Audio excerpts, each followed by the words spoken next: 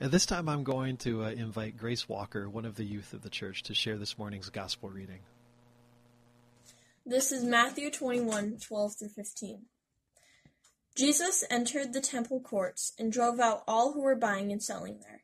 He overturned the tables of the money changers and the benches of those selling doves. "It is written," he said to them, "My house will be called a house of prayer, but you are making it a den of robbers." The blind and the lame came to him at the temple, and he healed them. But when the chief priests and the teachers of the law saw the wonderful things he did, and the children shouting in the temple courts, "Hosanna to the Son of David," they were indignant. From the word of God to the people of God.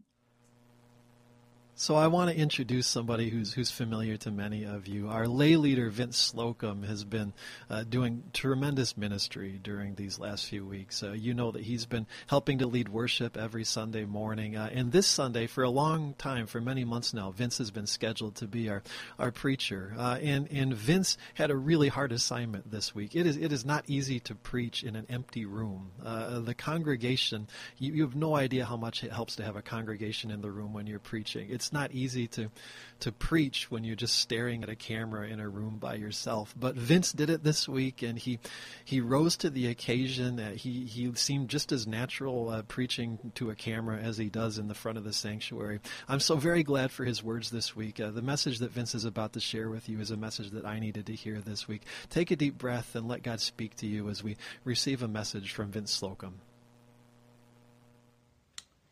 I grew up worshiping at St. Paul's Episcopal Church downtown. Now, for those of you who aren't familiar with St. Paul's Episcopal Church downtown, it's the Gothic cathedral-style church right there on the main strip on Saginaw Street downtown, right across the street from First Presbyterian.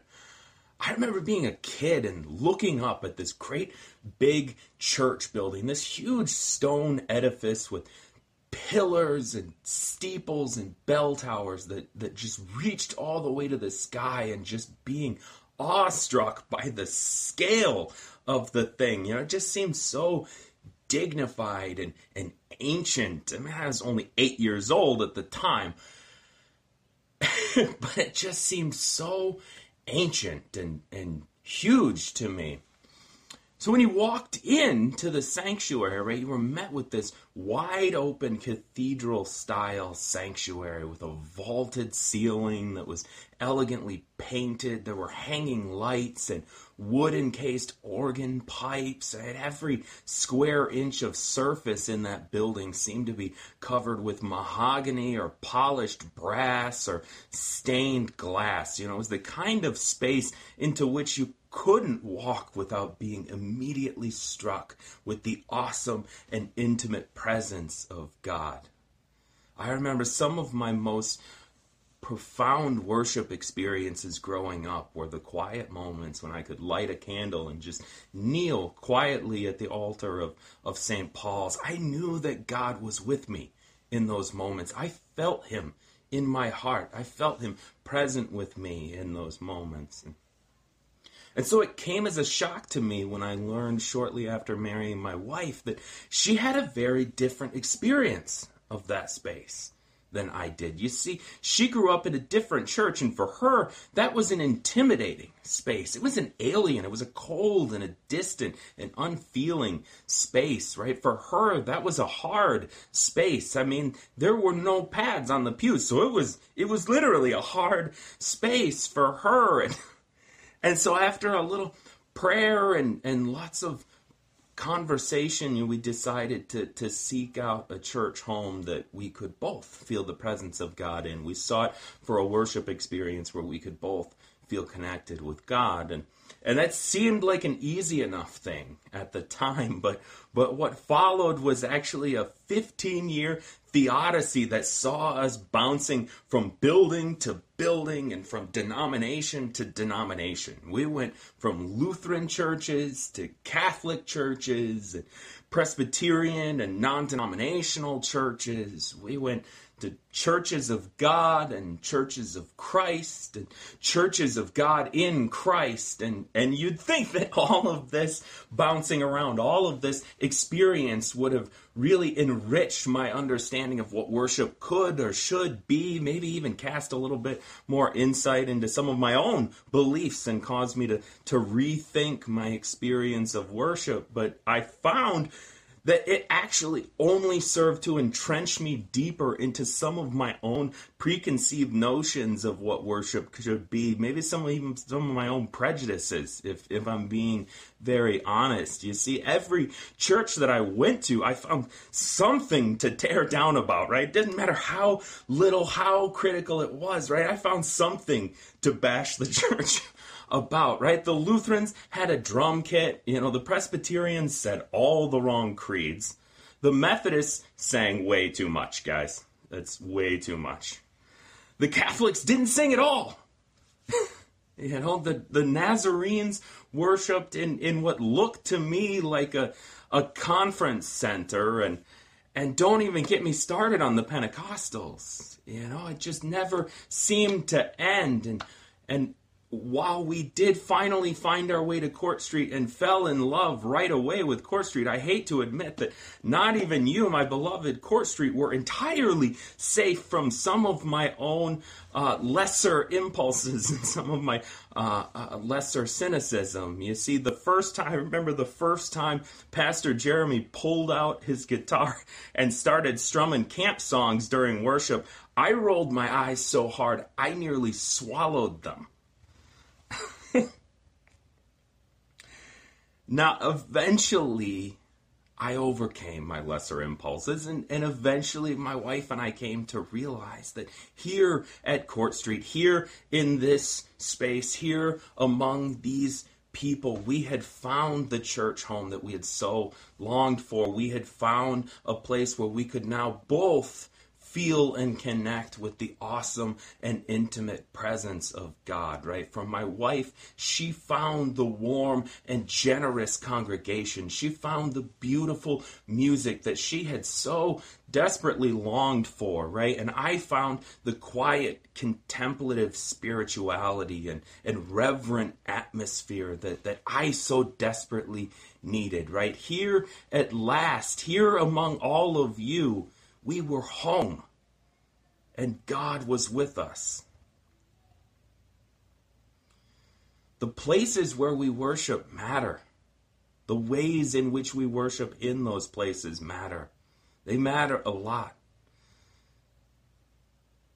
In the book of Exodus, there are no less than 5 chapters which describe how the Israelites were to construct the tabernacle, which contained the presence of the Lord, right down to the furnishings that went inside of the tabernacle, where to place the candles and the offerings, right down to the garments and the vestments that the priests were to wear when they were in those spaces. The book of 1 Kings contains another 6 chapters detailing the construction of the temple in Jerusalem, right down to every last column and spire, where to put the altars, how to construct every last detail of that space.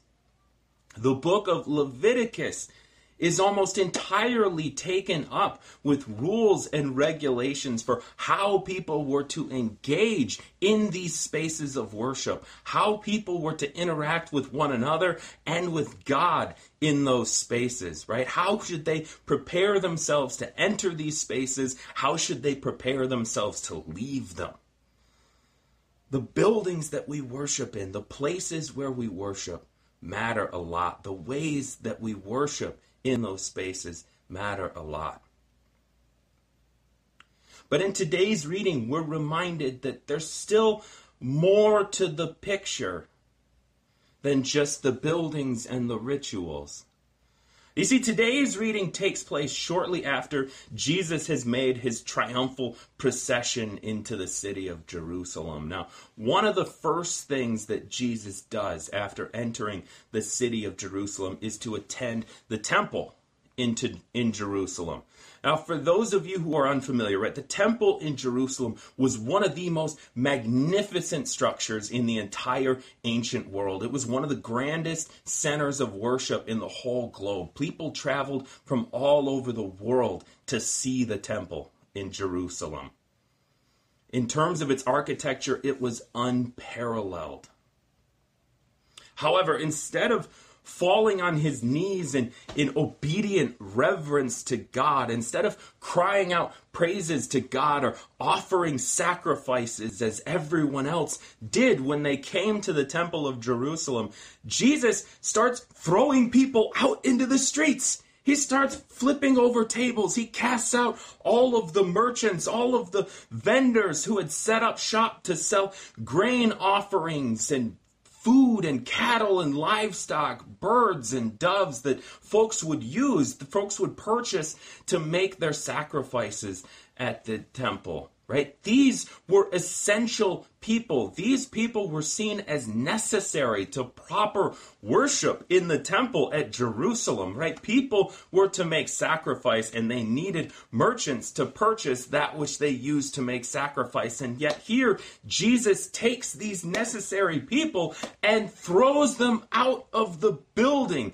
He flips over their tables and then an amazing thing happens. You see, once all of these necessary things have been cleared out of the temple fills right back up again. A flood of children and sick and wounded and widowed individuals come flooding into the courtyard of the temple, right? The temple courtyard rings out with the sounds of mothers crying and children screaming and singing and laughing and climbing all over the furniture, right? As Jesus begins to heal the sick and the wounded and the injured all throughout the crowd. My house shall be a house of prayer, he says to us. And here he's quoting the prophet Isaiah, a prophet who himself foretold the destruction of the first temple in Jerusalem. Now, that's no accident. Jesus' message is clear. His message to us is clear. You see, he's saying, don't make the mistake of thinking that I am somehow tethered to this space. Do not make the mistake of thinking that God is somehow confined within these four walls. You see, anywhere where the sick and the injured and the poor and wounded are being cared for, that is where I am present. Anywhere where people gather together, where people connect in prayer, anywhere a lonely individual calls out my name, that is where I am present. Any space that rings out with the laughter and the screaming and the sounds of children climbing all over furniture, that is where I am present. You see, as I record this message to you now, God is present with me here in my office. And he's present with you several days from now as you listen to this message. And we are connected with each other. We are with one another, connected through the power of a gospel, which in this exact moment is transcending time and space to bring us together. As I speak, thousands of healthcare professionals, thousands of relief workers and grocery store employees all over the country are working tirelessly, putting their health, their safety, their very lives at risk to ensure that our families, that the most vulnerable and sick and fragile among us have the care and the nutrition that they need to make it through this difficult time. If Christ is not present in those moments, then I don't know where we would ever find him. Right now, as I speak, thousands of congregations are gearing up to broadcast their message. They're deploying new, innovative strategies for connecting with both believers and non-believers. And they are reaching millions of people. Congregations which in their buildings would have connected with 80 to 100 people on any given week are now reaching hundreds or thousands of people. If God is not present with us in that, how can we ever hope to find him when we return joyfully to our beloved spaces of worship?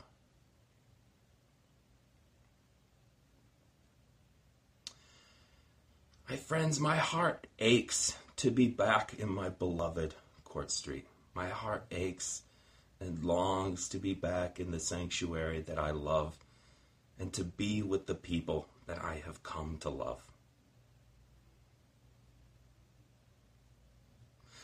But today's message for us is clear. The places that we worship matter. The ways that we worship in those places matter a great deal. But there's still more to the picture.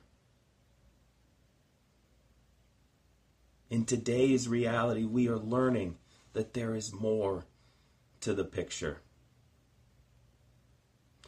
You see, the lesson of today's reading is clear, that worship is not confined within the buildings, the spaces that we love so much. You see, today's message is clear. Worship happens anywhere that God's Holy Spirit is present. And the miracle of Christ's resurrection is that God's Holy Spirit is present with us everywhere. Now, eventually, this will all end. Eventually, shelter in place and the coronavirus and social distancing, this will all pass. Whether it's weeks, whether it's months, eventually it will pass and we will return to our sanctuaries. We will return to our beloved worship spaces and the people that we love. And when we do, there will be celebration and joy, the likes of which we have not seen in a long time. I will be right there with you. However, if we're lucky, and if we learn the lessons of today's reading, when we return joyfully to those spaces, we will never allow ourselves to think about worship in exactly the same way ever again.